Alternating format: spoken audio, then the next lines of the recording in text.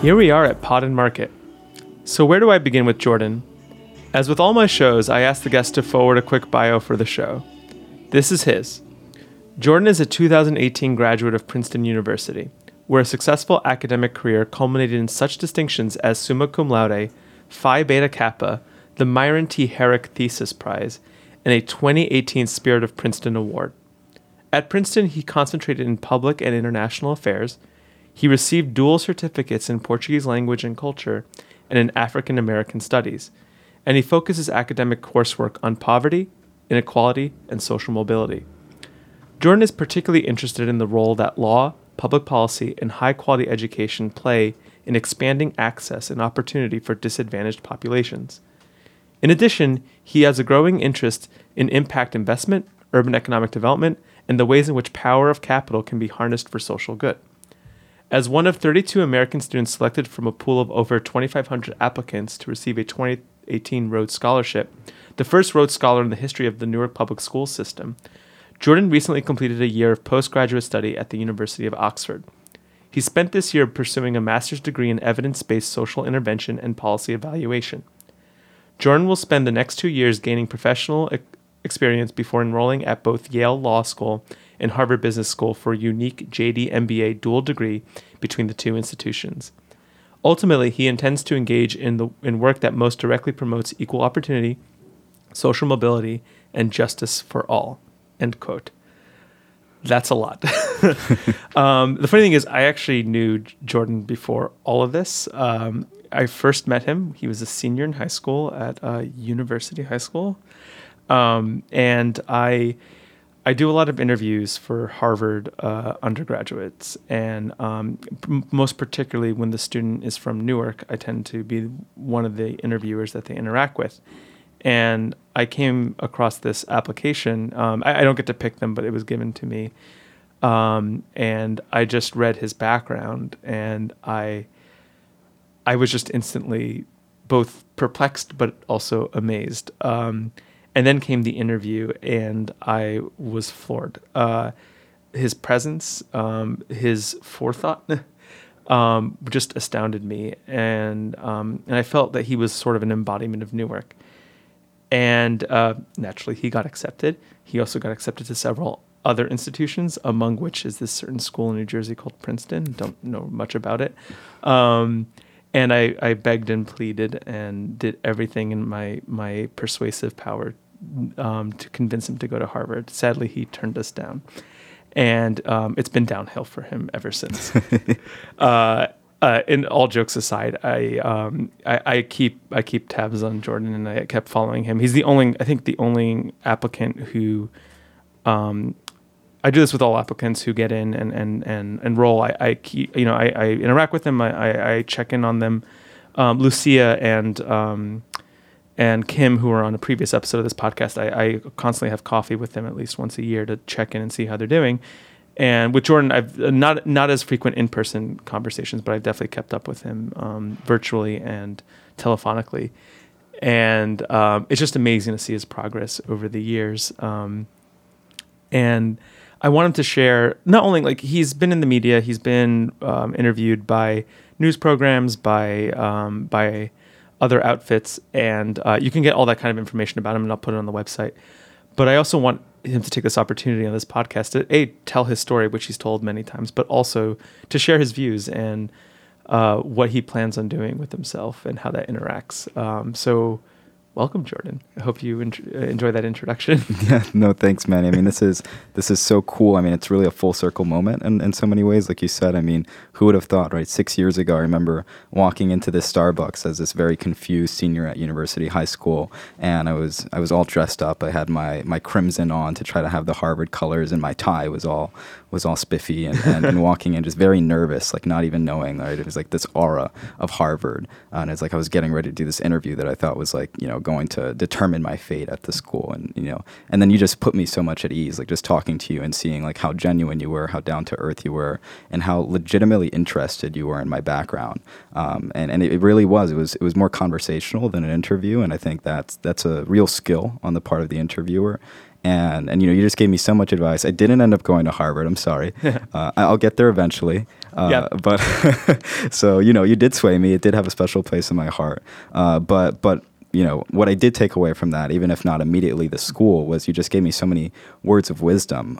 Coming from a background like ours, going to a place like Harvard was something that was nerve-wracking. And I remember asking you even the little questions that seem silly now, right? Like, how do you write an 8-page paper? They're going to give me a 10-page paper. How do I write that? And no question was too silly for you. And now it's like, looking back, at Princeton, I sort of had to write this thesis that ended up being over 100 pages. And it was like, I look back and it was like, wow, as a senior, I was asking, how do I write a 10-page paper, right? And like, you knew this, but that wasn't a silly question to you. And I'm just so thankful that you shared those words of wisdom with me, and that we have managed to stay in touch ever since. Yeah. So actually, you mentioned a thesis. Let's talk about what you wrote your thesis on, because if you're writing 100 pages, I'd imagine it's about something. Yeah. Yeah, so it was on school-based support services for pregnant and parenting students in the Newark public school system. Wow. And it was some of it an intriguing topic, unusual topic, at least for me, because, my background, at least to that point, was very much rooted in education, law, and policy. And so at one point, I thought that I would probably write a thesis on public versus charter schools in the Newark public school system. There's such a hot button topic. And I was student representative on the Newark Public School Board in my senior year of high school. So it was something that was close to home. But in my junior year at Princeton, I just fell in love with maternal and child health research. And my advisor at Princeton, who ended up being my advisor all 4 years there, and also advised my thesis, she was very much rooted in that literature. And then, sort of influenced by my mother, just such a strong influence in my life, strong woman, always sort of infusing feminist values in me and an appreciation for women. I was deeply bothered by the fact that I knew so much about struggles of minorities. I knew what it was like navigating this world as an African-American male, but didn't know enough about the struggles and the conflicts that face women every day existing in a patriarchal society, right? And so I just felt like that was something that if I wanted to be a better man, a better human being, I needed to learn more about maternal and child health, and just fell in love with it. And so I wrote both of my junior papers at Princeton on maternal and child health topics, and then got to the senior thesis, which was going to be the major research project for me, and was sort of in this weird conflict place where it's like, okay, I love education, law, and policy, always have. I love this maternal and child health stuff now. And it's like, how do I merge this? And then, of course, there's still that hometown bias with Newark. And it's like, I'd love to get that in there. And this was just like that perfect matching of everything. So the way that I went about looking at this was there were certain standards of care and service that schools are required by law under Title IX to provide to pregnant and parenting students. A lot of people associate Title IX with, sexual assault on college campuses or sex discrimination in sports teams. But there actually is language in there that covers certain services for students who may be pregnant, because if you don't provide those services, it's considered a form of sex discrimination. And so that was like this tie to the law that like satisfied that interest in the law.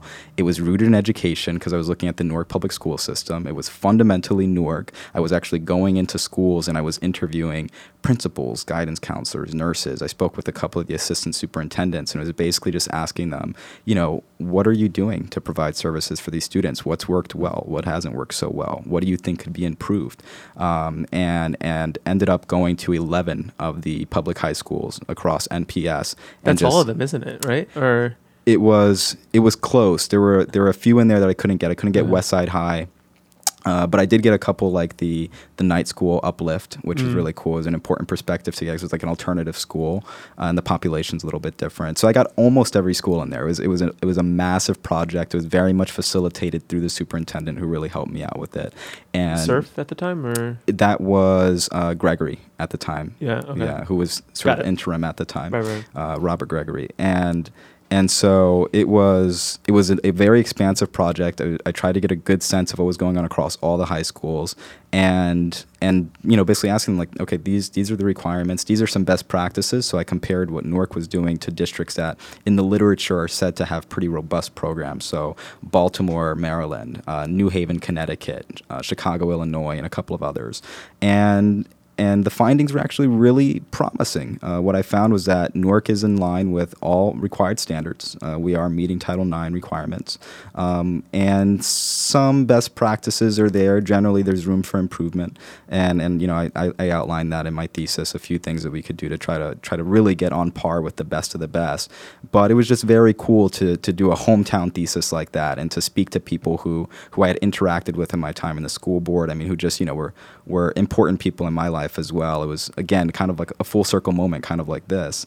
And I thought that it was going to provide a lot of good to the city, and it has. You know, I actually ended up giving it to the district. I gave it to the superintendent, and I think that they're actually working on trying to appoint somebody who will be looking at school-based support services in a particular district-level role. It tends to be a very school-level thing, and that's why we get some disparity in what a school like a university high school might be doing versus what a central high school might be doing, because it tends to be like school level, like guidance counselor decision or nurse decision, and so the district wants to move towards having a more centralized person looking at this stuff. So will we actually get there? I don't know, but I thought it was cool to produce some body of work that at least got people thinking about it. I actually am kind of interested just a little bit. When a student becomes a parent, is there a tendency to drop out? And on the sort of latter end, what services do they need, and do we not often think about that they need? So yes, they're definitely at higher risk of dropout. They're also at higher risk of negative health outcomes, higher risk of getting in touch with the criminal justice system, higher risk of, or not necessarily higher risk, but just difficulty finding employment. So there's all sorts of slippery slope negative life outcomes that are associated with early stage pregnancy, unintended pregnancy.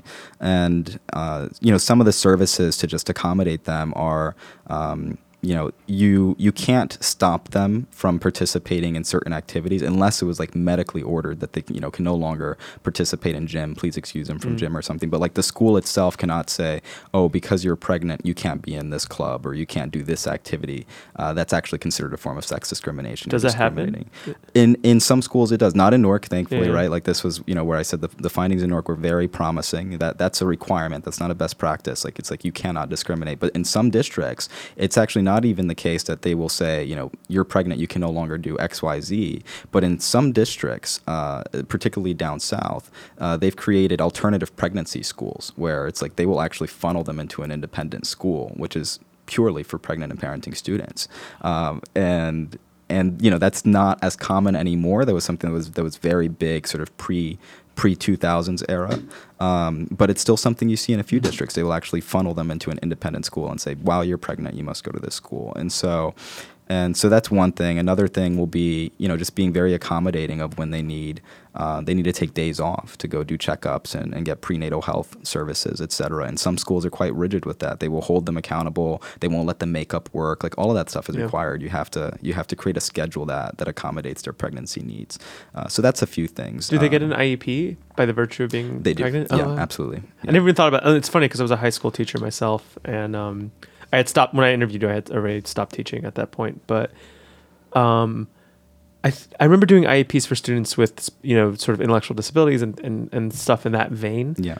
I did have pregnant students, but I never thought of like actually IEPs applying to them, right? I mean, sometimes we do have blinders on, but it's kind of interesting as you talk about this stuff. It reminds me of like the language we use around IEPs. Yeah, absolutely. And that's why it's so important to make sure that we have a robust system for IEPs, because that usually will outline sort of the conditions of what they need and how we can best accommodate them. And so, there are a number of things we could do as best practices. I've been mentioning that, and I realize I haven't even talked about those, but some things are like having a nursery, like a school daycare. Central High School actually has one, as well as Behringer High School actually has a nursery, a daycare for their students' children. On site. And those are the two in Newark. It's at Behringer and at Central High School. And that's just one of the things that makes the job of being a student parent so much easier, is when you don't have to worry about, I have this kid that I need to drop off for daycare, but my daycare is like 20 minutes away from the school. And then maybe you have a little brother that you also have to drop off to school before you even go to school. So now you have to drop off two people. It's like you're late, you miss your first period class, and then it's like slippery slope kicks in, right? It's like, why am I even doing this? Like nobody cares, nobody's helping me. So just like accommodating for students' needs by having it on site. right, is one of the best practices. Another thing is either giving extra or somehow arranging a busing system for these students. Again, sort of related to, they have a lot of extra things that they're juggling. They're kind of all over the place, and so it really helps if you can just give them the extra bus tickets that they need to take care of those services, get those services that they need. Another thing is, unfortunately, is and it's by necessity in a lot of ways, but we determine bus ticket eligibility in the district by distance or proximity to the school, right? So it's like you need to fall within a certain radius. And generally that works fine, but that's really tough in the pregnant and parenting students case, because they may be right outside of that radius limitation that you put in there, but it's like they just really need those services. So it's like sometimes determining eligibility purely by distance isn't necessarily the best way to do it. And a lot of districts now are doing best practice things. It's like, by nature of being pregnant or parenting, you'll get extra bus tickets, or you'll be eligible for bus tickets. This is neither here nor there, but I've always wondered why we just never allowed students to ride NJ Transit in all its many forms, from the light rail to the bus to maybe even it's kind of hard in Newark because you really don't use the train NJ Transit to get between places in Newark. But I never understood why we just didn't like people ride it for free, like students ride it for free. Because it feels like that's another way of getting around that dumb issue of like, because I was a teacher who handed out bus tickets, and it was almost like giving out rations. It was weird. And students will trade it too. Yeah. Like, That is so true. I'll give you $2. And they think we don't notice. It's actually kind of funny.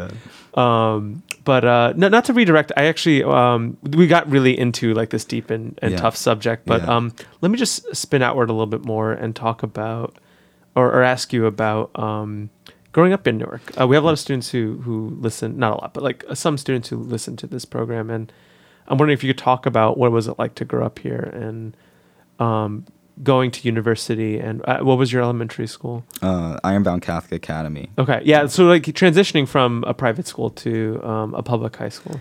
Yeah, it was tough. Growing up in Newark was something that I always attribute to, characteristics like resilience, hope, passion. It was like there is a certain character and grit in Newark, I think, that is just like acquired by growing up in the city, because it could be a tough environment. Resources weren't always there, particularly in my household. So my mother's side of the family are immigrants from Portugal. My mother came over with my grandparents at the age of 7, and then my dad's side of the family is African American, grew up low income, under-resourced in the projects of Newark. And so, we didn't really grow up with much. I remember we were actually growing up, I was on the 3rd floor of a 3-story apartment with my mother, and then my grandparents were on the 1st floor. They were the landlords. They owned the apartment, and we were there while, at the time my dad was working through some things with the previous marriage. And so, it was, it wasn't always easy. We didn't have a lot.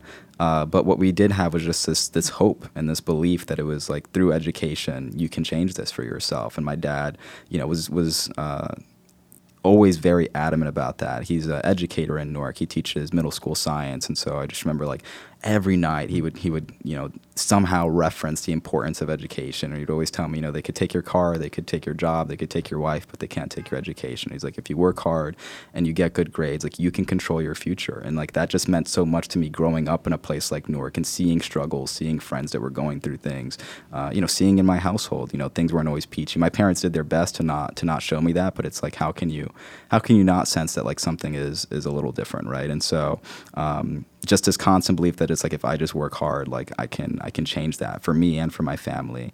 And that's always been a big thing for me is like, I don't do things for myself, I do things for others. And that originally was rooted in my family, but as I grew up and I started seeing the sort of, like I said, the broader struggles of Newark, right? Like my friends with parents who are working 2-3 jobs, single mother households working 2-3 jobs, or, going to high school, and it's like you want to go to a movie with your friends, but you can't because like they don't have the $11 for a movie ticket, right? It's like little things like that are just different in Newark for a lot of students. Like just really bothered me, such that like when I got into Princeton, I was like simultaneously elated, like that was like my dream, and also just felt very very somber. That it was like, in some ways, I'm an exception, right? Like, it really bothered me that there were other talented students in Newark who wouldn't ever have that opportunity because of sort of institutional barriers and resource struggles. And so that's where then that sort of passion for others, and not necessarily doing education for self, but for others, transition from just being family oriented to then being very community oriented. It's like I felt an obligation, I felt a responsibility and a calling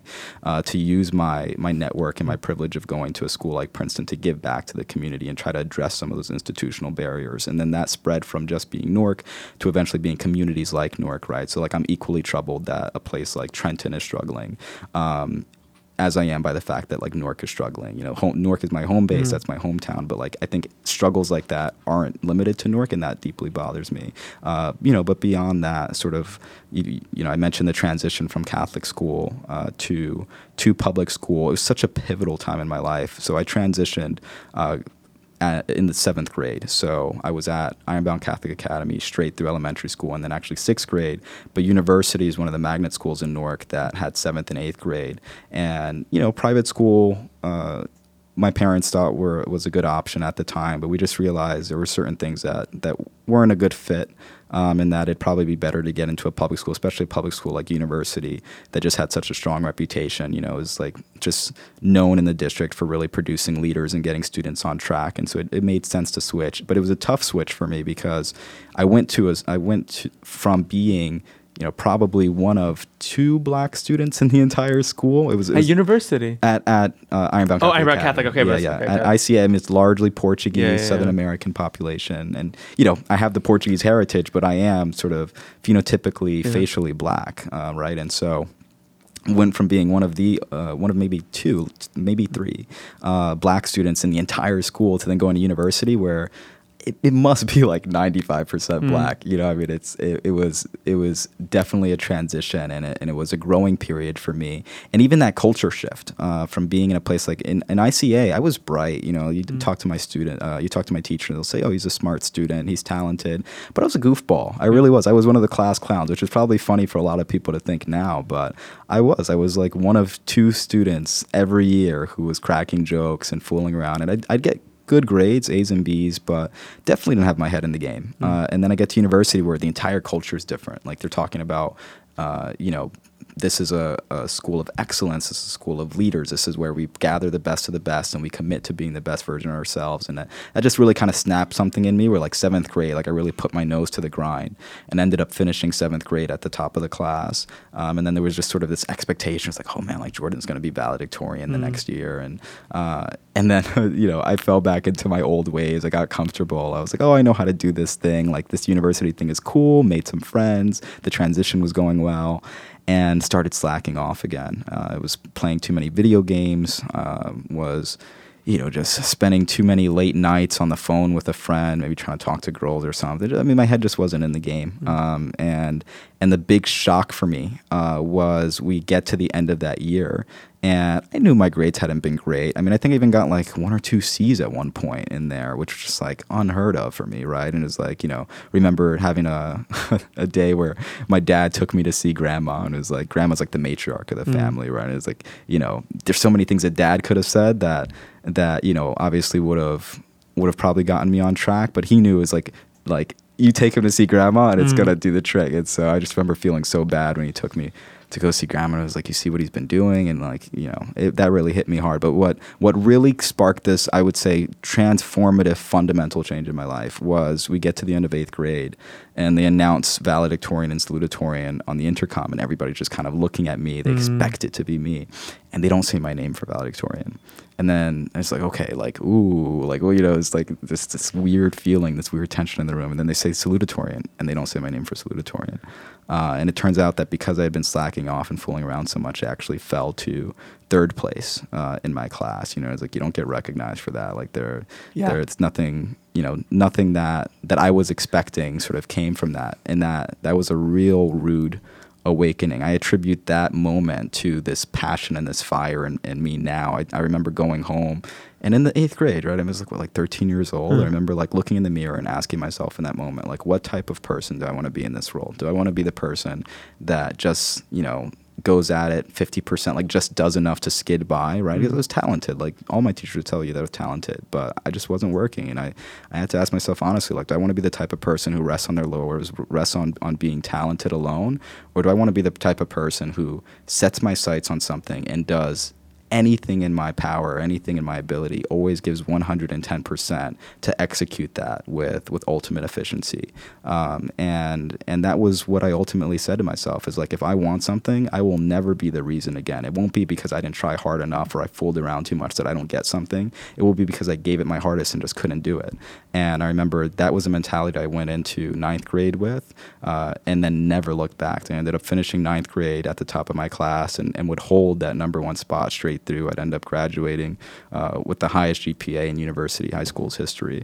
I mean, you just take it from there, and it's the same fire that fuels me every single day. It's like I wake up every morning and ask myself, how can I be a better version of myself than I was yesterday?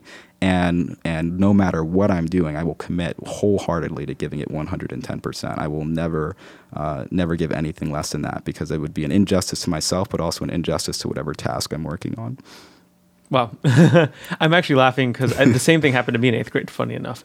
I think there were also a lot of expectations around me getting either valedictorian or salutatorian at First Avenue, neither of which happened.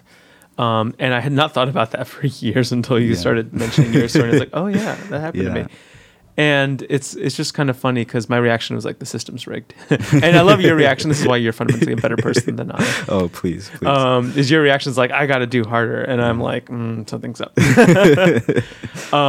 But me aside, it's funny because you mentioned two things that I constantly think about looking back. And this is a little bit earlier in what you were talking about. But the first is...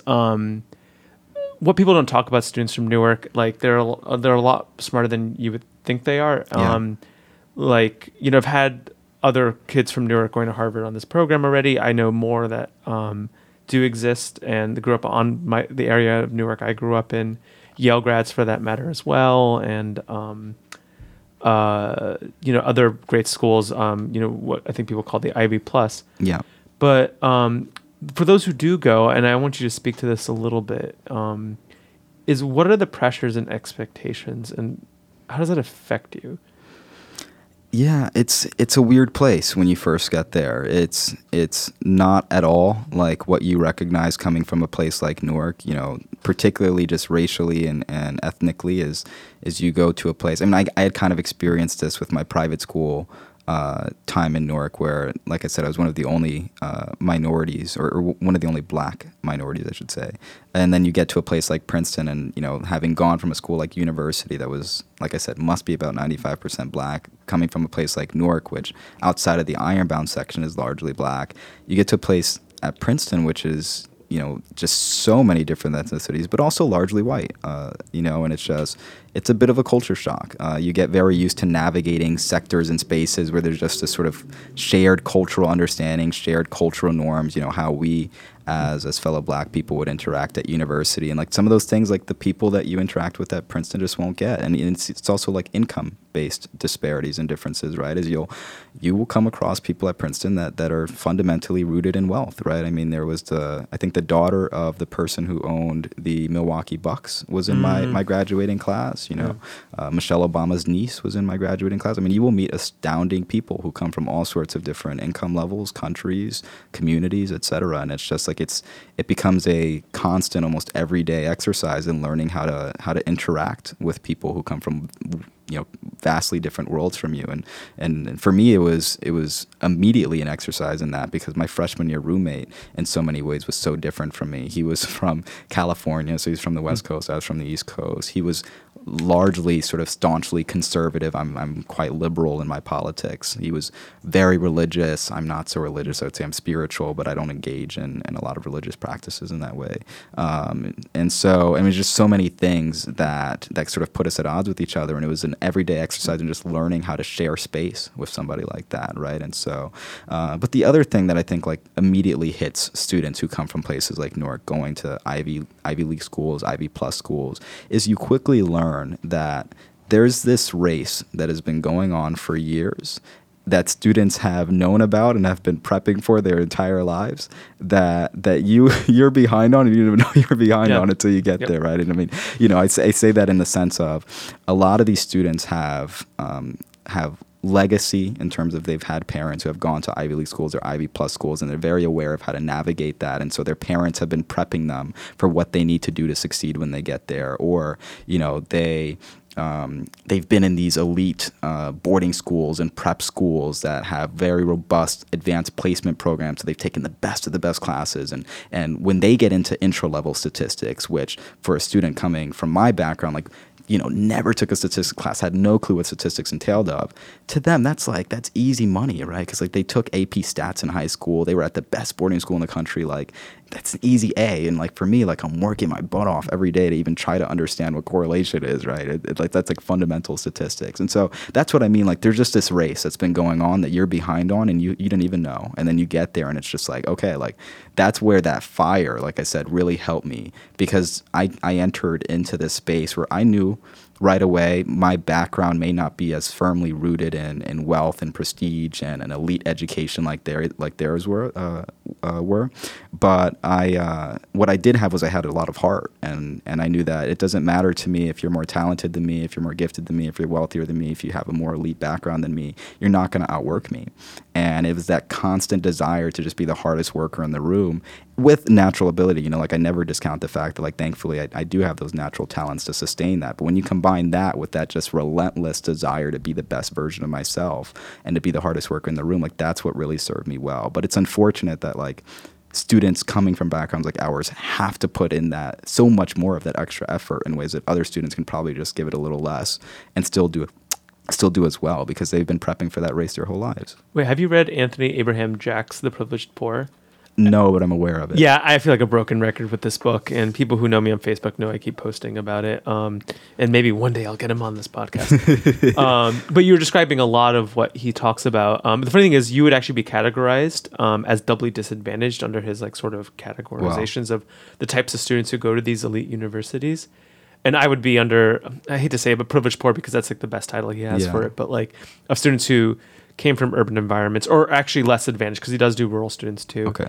And who go to boarding schools or prep schools Right. he did. This has actually happened to him, because he did this in Florida. He went to a private day school in Florida and then go to these elite institutions, and how they basically have 4 years of learning the language and making the mistakes where they're a lot less costly. Yeah.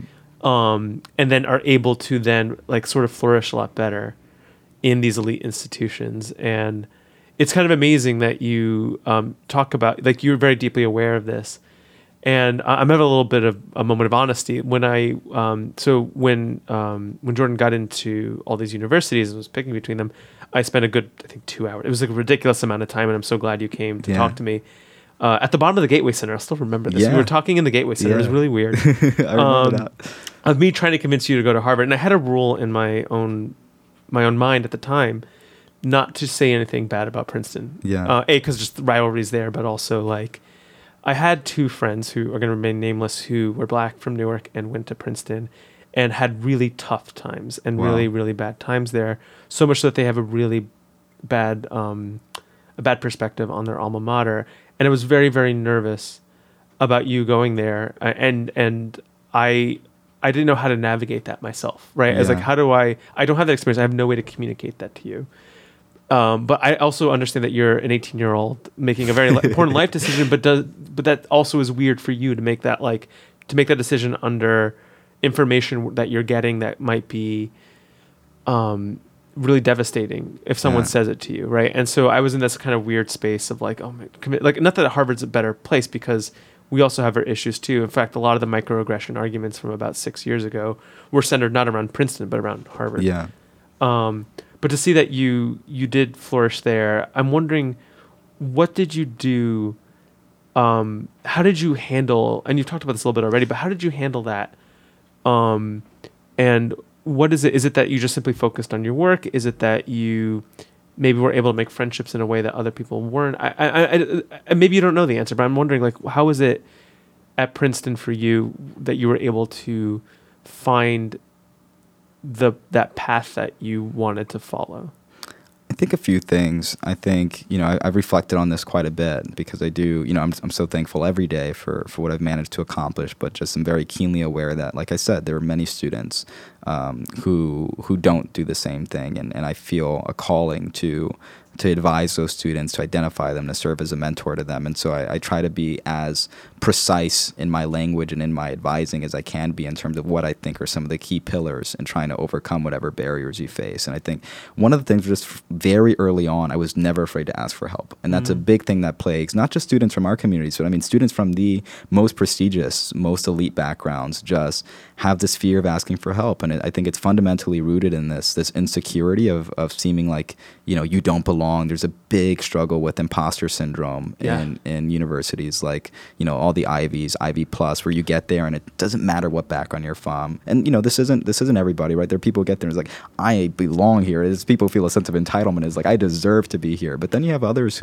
many who sort of question themselves. And it's like, this is a highly competitive environment. It's a highly competitive admissions process. It's like, did they make a mistake? And that's sort of the fundamental characterization of imposter syndrome, is constantly sort of doubting your own worth and your own eligibility to be at a school that you're at.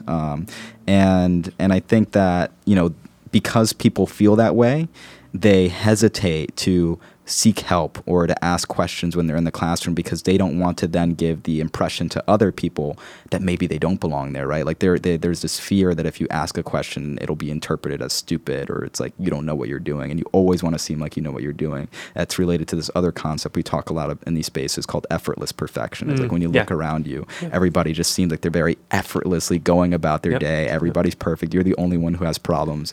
Not true, right? But I mean, like, that's just what you think. And it creates this very difficult space to navigate when everybody seems like they've got their stuff together and you don't. But that being said, like, I never subscribed to that view. Like, I was like, this. Wait, so you never felt, do you feel imposter syndrome still? Or? I didn't. I really didn't. And, and I think that, again, that was like one of the keys for me was like, I never felt like I didn't belong there. They truly, they hammered it into us again and again, and they do it all the time and people still feel it, but they hammered into us again and again. We don't make mistakes. You deserve to be here. And you know what I think really helped was the conversation with you really helped, where I sort of asked about, like how do people from backgrounds like ours fare when they get there? And you're just very candid in saying, it's difficult, but you used an expletive that I won't use here, but essentially you said, don't mess up. Just don't mess up. Just, do your work, believe that you deserve to be there. And you said to me, you said, like, they will benefit from having you on their campus. Like, they need voices like yours there because there aren't enough of you there. And you said, like, they would be privileged to have you there. It's not the reverse. And don't forget that. And then again, you finish with, but don't mess up. So the funny thing, this is so weird. I was saying that to you at a time, and not a time, like this is just generally me. I still suffer from imposter syndrome. And it's very funny because when I share this with people that I know, they look at me with eye askew. It's like, why do you feel that way? And I think a lot of people don't understand that it is. I mean, obviously it's something you can talk through and deal with. And it's almost like a psychological condition, weirdly. Yeah. And I was telling you that from a place of deep feeling of that. I still feel this to this day. It's hard to explain to people. Like, it's just, you always feel like you don't belong in the room, that you did something, that there was some trick you pulled to get into that space. Yeah. And at that time I was telling you that because I didn't want you to feel that. Yeah. And in the back of my mind I'm thinking, I don't know why I'm telling this because he's going to feel it anyway. But it's funny that you're saying that you didn't. And like, it's one of those weird things that the one time where I gave advice to someone that actually worked to some extent. It really did. And then the other thing that helped was, that conversation was, and like I said, I mean, can't thank you enough. I mean, I still remember vividly 6 years later, the advice you gave so much. And then, so that was very much in my mind. And then Princeton, and I'm sure many of the Ivies, have these like regional receptions for admitted students where you'll go to this alumni's home, they'll open their home to you, and they'll have, all of these snacks out for you, but it's really just interacting with other admitted students who are from that same region. So we did one in sort of the northern part of Jersey where I had a chance to interact with other admitted students who had committed to Princeton at that time, and I had the joy of interacting with the dean of admissions, actually, actually, who had read my application, had consulted with the admissions committee, and had admitted me.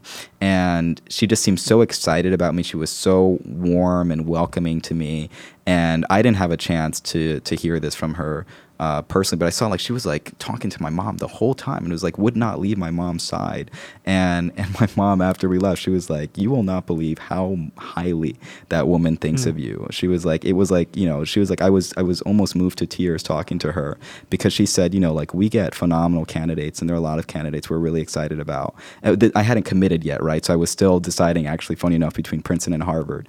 And she said, that woman just spent this entire time trying to get me to convince you to come to Princeton and not Harvard. She was like, she was saying that they get phenomenal candidates all the time, but they really want you.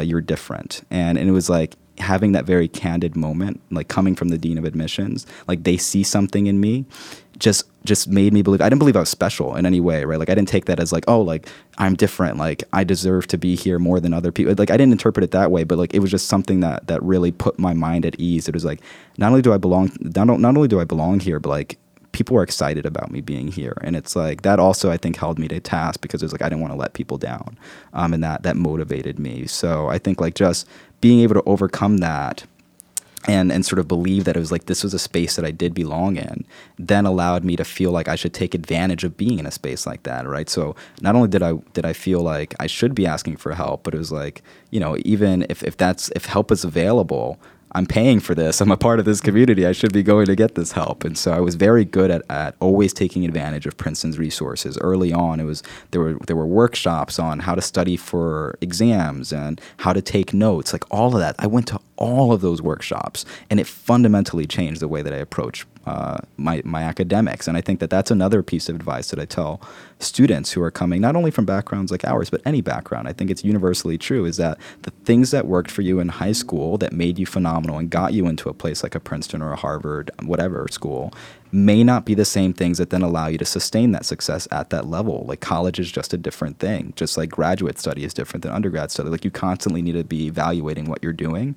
And so like all of those workshops were so helpful for me, but it's like I went to every single one. And it's like if I ever needed help, I'd go to the Learning Center. I'd go to the Writing Center where they review your writing. I would speak with advisors thoroughly. And that's another thing. I think like developing relationships. I would always develop relationships with my professors. And so my professors, would serve as mentors to me, and I would learn so much more, take so much more out of the class because I had a personal relationship with the person teaching it. So I think like just developing firm networks and relationships is really key to me.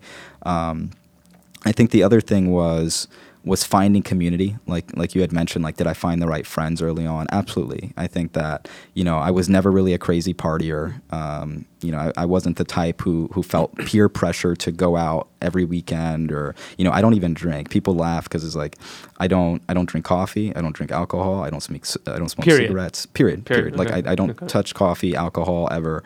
I don't smoke cigarettes. I don't do any type of drugs. I don't even eat fast food, which is a whole nother story. Like I haven't eaten McDonald's in 8 years, and people are like, yeah, but just wait. Like once you become a lawyer, all of that'll change. Yeah. But like the point in that is like that's been able to be sustained because I've always surrounded myself with just tremendously supportive, wonderful people who are champions of me and I'm champions of them. And it's like in the hardest moments, I can count on them to give me that moral boost that I need to get through the hardest of moments. And it's like, people, I think the fear that I have in people looking at my record, and it's something that I've heard from people in my time at Princeton, is like, was it easy for you? Like, is school hard for you?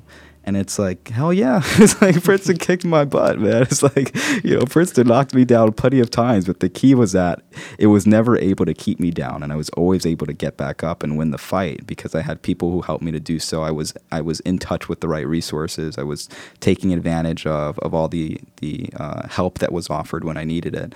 And so, and I think this is just universally true of the people that do the best at Princeton. They didn't do the best because they were uniquely talented, like phenoms. I mean, maybe some people do, right? I mean, it is Princeton, it is Harvard. I'm sure some people go there and just like geniuses for the era. But I think more often than not, like the people who do the best at Princeton are the people who had those relationships, who weren't afraid to seek help when they needed it. It's like everybody needs it, but the people who know how to adjust accordingly, their academics, get help, have a support base around them and take advantage of resources, those are actually the ones who end up doing the best.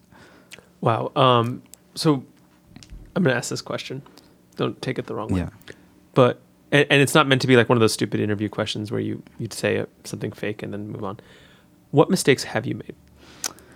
Since being 18, not high school. Let's talk about like since you've been what society calls an adult.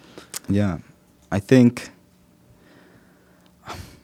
holding myself to unrealistic standards of perfection is something that I deal with constantly, and it manifests itself in various forms. Like I know that I struggle with perfectionism, and it won't always look the same way, but I can usually tell when I'm struggling with something that it's simply me channeling that that relentless desire to be perfect in some respect into something, right? So like one of my major struggles at Princeton, and I talk about this very openly because I think everybody has mental health struggles that they're dealing with in some capacity on varying spectrums.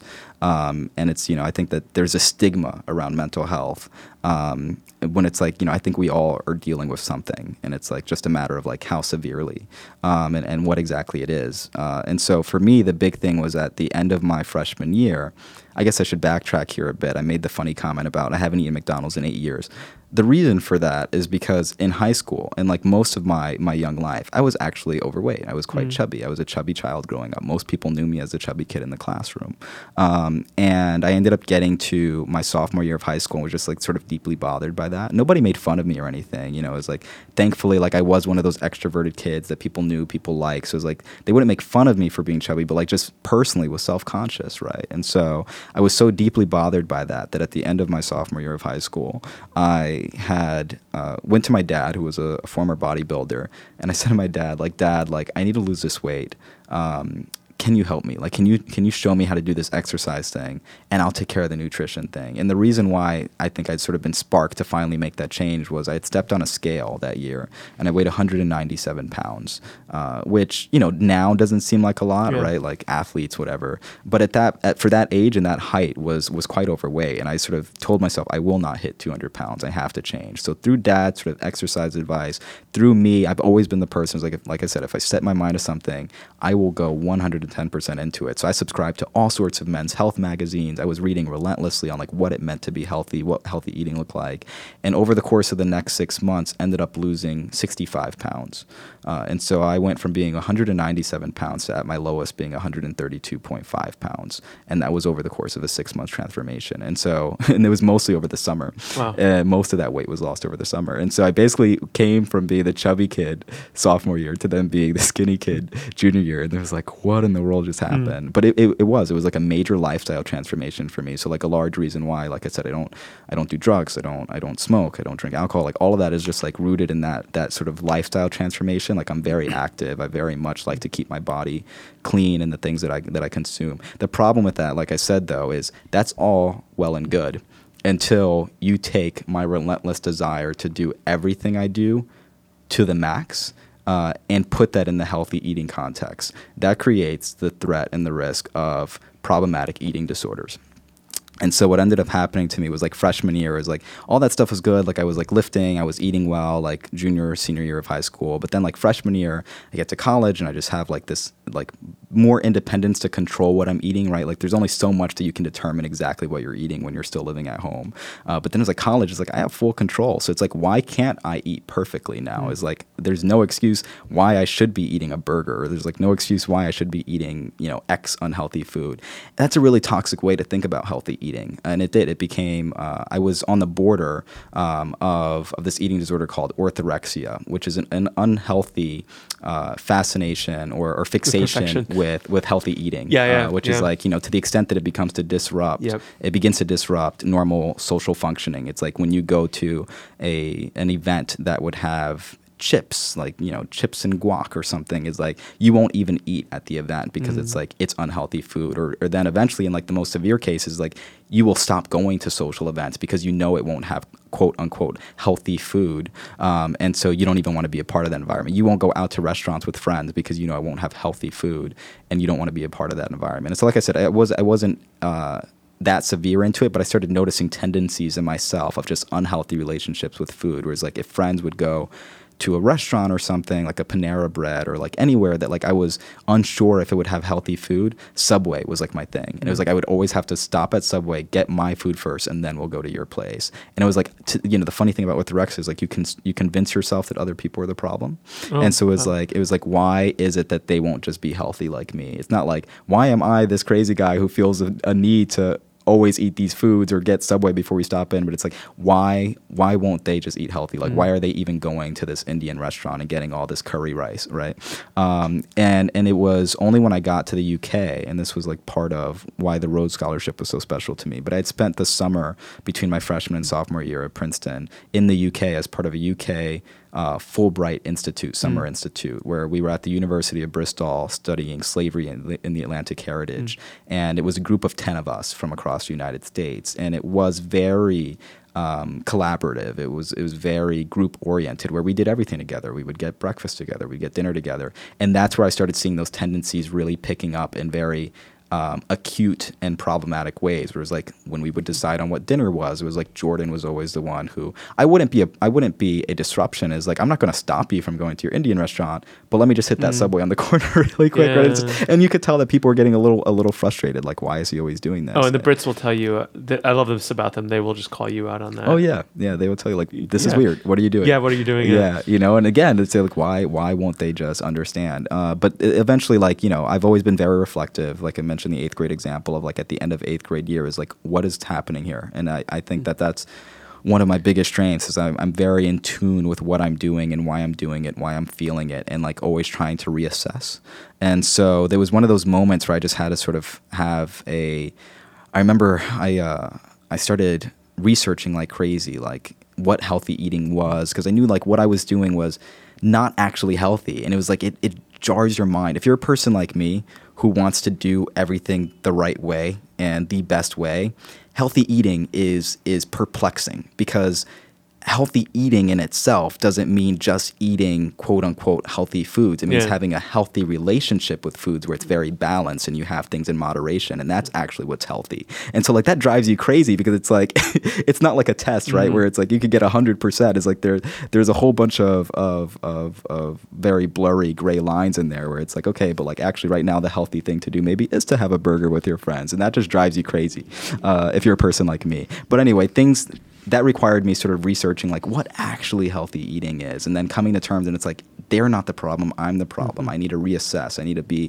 need to just fully commit to social relationships over just food prioritization and enjoying healthy food and or enjoying other types of food and getting pleasure from food in moderation, etc. And that fundamentally changed the way that I approach social interaction. Like I became such a happier person. I became much more extroverted. It was like, and it wasn't just rooted in like all of a sudden like, I'm not going to be so fixated with food, so I'm going to be an extrovert. But it's just like that process of reflectively thinking about like how I had been navigating space with people then led to alterations just in general of like how I navigated space with people. And so I had to sort of ask myself like, okay, like how do I actually want to navigate this world with people? Like how do I want to exist in space with people? And that was when I committed myself to always just wanting to be that person who gave off this energy of positivity. And like, I realized there was a lot of negativity in the world. I sort of rooted like my struggles with orthorexia and other things in sort of like just like that toxicity, like that sort of constant voice in your head that is like the external projecting in.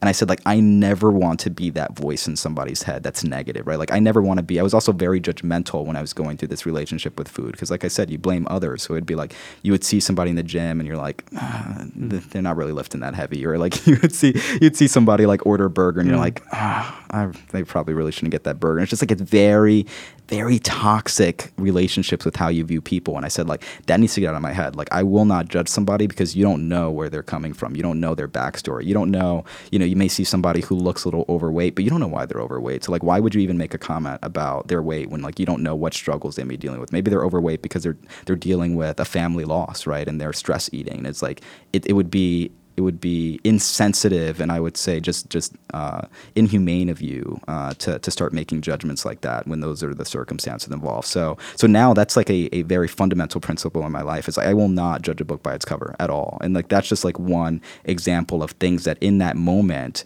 I was sort of pushed to change in myself. And so now, I'm very thankful that it's like when people talk to me, they're like, wow, like you just have this great energy. I like to consider myself like everybody's hype man. Is like I will listen to you intently because I'm very firm in like listening to people getting their story. Like I want people, I believe everybody's story is so valuable, and I want to hear it. And then after I hear your story is like, I think that we're our harshest critics. I know that because I am my own. And so I will be the person that you need that day to tell you, like, you are incredible. You deserve to do what you're doing. What you're doing is spectacular. It matters to people. It matters for reasons beyond yourself. Like, keep doing it and turn off the voices in your head. And so, like, that's just one example. But this is all sort of me going off on a tangent here. No, it's fine. Your original question was, was there ever a time that I failed at something? Or No, mistake. I said mistake specifically. I feel fail sounds like an interview question. Yeah. Because I think a lot of life is, it's something I fail, Yeah. to do is to, I'm constantly like replaying mistakes in my head. Yeah. And when I look at you, I look at perfection. This is like imposter syndrome playing itself out right now. And I ask that I'm not trying to humanize you. I'm not trying to take you down a peg. I really am asking that question because I think a lot of our listeners will be intimidated. Yeah. Right. And this is funny because I want to echo what you said. Like, you are a font of positivity. Yeah. You on social media, you're pure positivity, and that's what I love about you. And I'm not doing this to like put you in a place or anything like that. I just want you to be honest and like talk about, it's not easy, right? Yeah. It's not something that you're just doing, effortlessly. We talk about effortless mastery, right? And that's why I'm asking you that question about mistakes, because sometimes I think people don't understand that, like, even people who've excelled so hard, right, do have things they regret or make mistakes. And I'm glad that you mentioned the orthorexia, because it's something we don't talk about. Yeah. Right? We often think of body dysmorphia with women, and B, with people who are either denying themselves food just for the sake of denying themselves food and not approaching, food even like too healthily, right? Like you were the opposite problem, where you just like had this kind of fetishization around food, right? Yeah. Anyway, that's aside of nothing. I just wanted to ask you quickly, because I wanted to talk about your future, and you're going to be doing something for 2 years. I'm trying to remember what is it that you're doing for 2 years? So until the end of the year, I'm working with this national nonprofit called the Greenlight Fund. Mm-hmm. We seek to transport evidence-based impact organizations, so other nonprofits basically, to distressed communities. We're in 8 cities, getting ready to expand to 9 across the United States. So communities like Detroit, Charlotte, Boston, Philadelphia, and we will essentially collaborate. It's all very local. The executive director on site is always a local community member. We'll put together what we call a selection advisory council, which is a community of key stakeholders from all sorts of sectors in the city: foundation leaders, corporate partners, public entities. Usually, somebody affiliated with the mayor's office will be there, and we'll essentially ask them, like, what is the one issue area that you would like to tackle, or particularly we use the word gap because it's very complementary to, there are wonderful nonprofits already operating in these cities, but there are still certain things that, for funding purposes or whatever, just sort of fall through the cracks. And we as an organization get people to the table and ask them, like, what is one gap that you would love to see flipped this year, that you would love to see addressed this year? And then once we determine what that gap is, we will scout the country for the highest performing nonprofits that are currently addressing that issue in another similar context, right? So looking in Newark, if like we say that like homelessness is something that we want to tackle this year, we'll look at like, what is Detroit? What are some nonprofits that are doing this really well in Detroit and Chicago and LA, et cetera? And then we will invest the capital that they need to cover startup expenses and staffing resources, et cetera, to basically transport and then and route a Newark subsect of that nonprofit. So that's what I mean by transporting nonprofits, is we're essentially giving them the capital investment that they need to start a local sector of it. And that'll be until the end of this year. What I'm working on is actually exploring the possibility, sort of laying the landscape for them to potentially expand next to Newark and to Baltimore. So it's super exciting stuff for me because I think that the mission of Greenlight is so great. It's done a lot of great work in cities. It's been in Boston for 12 years is the longest one, and just flipped 12 different metrics. 12 gaps have been addressed in Boston. It's been super great for students there, and I think it'd be so good for a city like Newark. So I'll be working on hopefully trying to lay the conditions for Greenlight to come here, and then at the start of the next year, and then for the next 2 years until I enroll in the joint program 2021, I'm still evaluating my options, looking at what are some of the different jobs out there that would be good fits for me over the next 2 years. I'm really prioritizing experience. I wanted to be rooted in community development and impact, and so impact investing, you had mentioned at the start of the show, is something that really interests me because I've done a little bit of that before. I worked with the foundation last year, the MCJ Amelia Foundation, that's very rooted in community development and impact investing, et cetera. And so, ideally, I would get involved in some sort of community-rooted impact investing over the course of the next 2 years and get some professional experience there. So actually, this is in line with what you were just talking about, but why a JD MBA? I'm still fascinated by the law. I still love the law. I still love policy and government operations. And so, there's still this sort of, I don't want to say struggle within myself. It's not necessarily a struggle, but there's still these pulls in myself where as much as I feel passion for business-oriented social impact, also realize all the great impact that originally drew me to law and policy. And so the JD MBA, I think, is just a high-throttle, 4-year way for me to try to get a better sense and more clarity around, is there some way for me to work on the intersections of those communities? There's this concept by a former Harvard business professor, Joe Nye, called the trisector athlete, or trisector leadership. And it's essentially this person who deftly navigates the nonprofit, public, and private sectors, and using the full potential, harnessing the full potential of all three sectors and networks within all three sectors to maximize and scale social impact. And that, to me, is the most fascinating, fulfilling job pathway. Is if I can somehow find a way to root myself in a job or jobs multiple that are sort of having me navigate those three sectors and do so in ways that allow me to fundamentally be rooted in communities like Newark, impacting people, that would be great. But in order to do that, I can't disregard an entire sector of where I find passion, which is law and policy. So the JD MBA to me, I think, will be 4 years of just extremely intent, conscious, and developmental opportunities that I'm taking on to try to continue sort of working on the boundaries of all of those three, and then hopefully at the end of those 4 years, we'll have a better sense of what a career pathway for me will look like that will allow me to harness the full power of all those three for people in Newark and beyond. This leads me to my last question, actually, which is, what's your biggest fear about Newark? Looking forward in the future, because oftentimes we ask about how hopeful we are, but I actually want to ask the kind of flip of what is it that makes you afraid? And I don't mean a deep fear, but I mean just sort of what do you worry about? Yeah, so for me, especially now getting more rooted in social impact business and impact investing and community development, is the big, I wouldn't even call it a buzzword, but just the big sort of concern around that is gentrification, right? Mm-hmm. Which is that as communities get developed, price of living increases, real estate prices increase, and community demographics start to change as more middle to high income and less diverse populations start to come in to as a natural response to the growing sort of education requirements of the job economy. And so, that for me is a big concern. Some case studies in gentrification are Brooklyn, for instance, just looks a lot different than the Brooklyn of 20 years ago.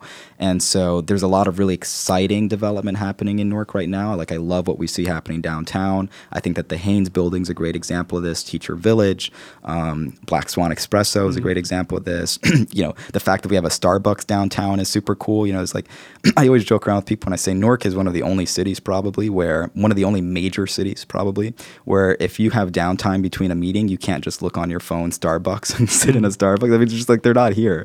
And I think that development's really exciting. It's a sign that things are changing in Newark and great job opportunities are coming in, great economic prosperity awaits us in the future. But at the same time, I want to make sure that as we continue to grow and continue to develop, that we are very much rooted in this other concept called sustainable development, and equal development. And it's very difficult to attain. There are only a few cases in which it's been done somewhat successfully, but I don't discount the fact that Newark can be one of those case studies in it. And like I've sort of devoted, like I said, these next 6 years, 2 years that I'm working, then 4 years on the joint program, to trying to understand how I can be a champion and I could be an advocate in making sure that Newark and other communities continue to grow sustainably. Because there's this constant pull in myself where it's like, I don't want things to be stagnant, right? Like I want opportunity to come to Newark. I want development to come to Newark. I want it to be positively transformed, but I also don't want the cultural aspects of Newark and just the people, right? Like the current community members that are here that make Newark what it is so great, to be left behind in that developmental process. So that to me is the most promising thing in our future, is the development that awaits, but also my biggest fear is that it won't be sustainable. And so I've devoted my life to trying to make sure that it is. Thanks for that. So we're going to end the podcast with the question I always end with, and that's, what are you most excited for in Newark?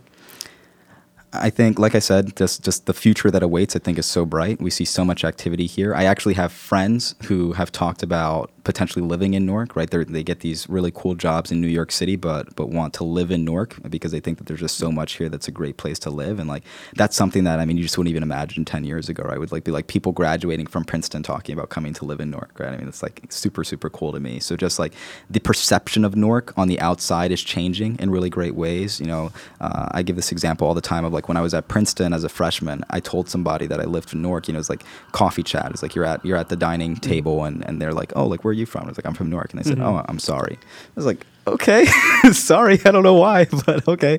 But I mean, like, you know, like I think that what's so exciting is that like I don't think that that'll be the case too much longer. Is like the outside perception of Newark really is changing and for the better. And so that's very exciting to me. And I think, you know, this is now sort of inward facing, but also exciting in Newark is like the fact that I'm going to be doing work here over the next 2 years is super cool to me after being gone for so long. I'm excited to come back. Mine's a little more narrow. It's just, it doesn't really do it with Newark that much, except the fact that I'll be celebrating it here in Newark, but we are approaching the end of September, which means it's Oktoberfest. Nice. And I'm a big purveyor of German beers and culture, so I will be having my lovely Oktoberfest beers in my apartment. And it's also a nice sign of fall because I love those deep malty beers. And I'll be heading over to Hoboken at some point because there's a great German restaurant called Pilsner House over in Hoboken. So that's what I'm excited for right now. So that's it for this episode. I want to thank our guest, Jordan Thomas. This is Manny Antunes. Thank you. Host and producer of the Pod and Market podcast. Editing and sound engineering by Bob Fraze. Podcast logo and design provided by Robert Conti. Additional creative input by Samantha Kateas. Pod intro and outro music by Dan Myler. If you have a subject you would like to hear discussed on the podcast, please email podandmarket@gmail.com or contact the pod through social media. We are on Instagram, Facebook, and Twitter. So I'm going to end with a quote from a book that I just got. And if you're ever here in the studio, you'll notice there's a lot of really cool artwork and pictures on the wall. And one of which is 2 framed quotes. You on point, tip, all the time, Fife, which is a reference to one of my favorite bands, or I guess rap hip hop group called A Tribe Called Quest. And there's this book written by a poet / music critic called, his name is Hanif Abdurraqib. And it's just a sort of, he wrote this book that's a sort of love letter. It actually says it on the cover to this group that's near and dear, I think, to a lot of people who grew up in the New York metro area. And their last album, Fife Dog died 3 years ago now. My God, it's been so long. And their last album came out the weekend that the President of the United States got elected. And I think it's just so iconic, that album to that time period. And it's sort of closing out of it acts as a closing out of the 90s and a lot of the hopes we had. But I'm going to read this sort of last passage from it for our final quote. We can go about speaking the name of A Tribe Called Quest as we might speak the name of someone from our distant past who changed our way of seeing. If I close my eyes now, I think I see the world as A Tribe Called Quest would have had me see it. I think I can see my people dancing in the streets, like nothing they loved has ever been set on fire. There are not enough roses in the world for me to lay at the feet of this impossible group, but I hope this effort counts. I hope Phipe can see us all still trying, from wherever he may be. I hope Q-Tip knows that he's done something great. I hope when the time comes for the generation after mine to talk about what's real, they'll pull a Tribe CD out of their pockets, worn down from a decade's use, and perhaps an older sibling. I hope they'll put it in a CD player and let a room be carried away. Thank you.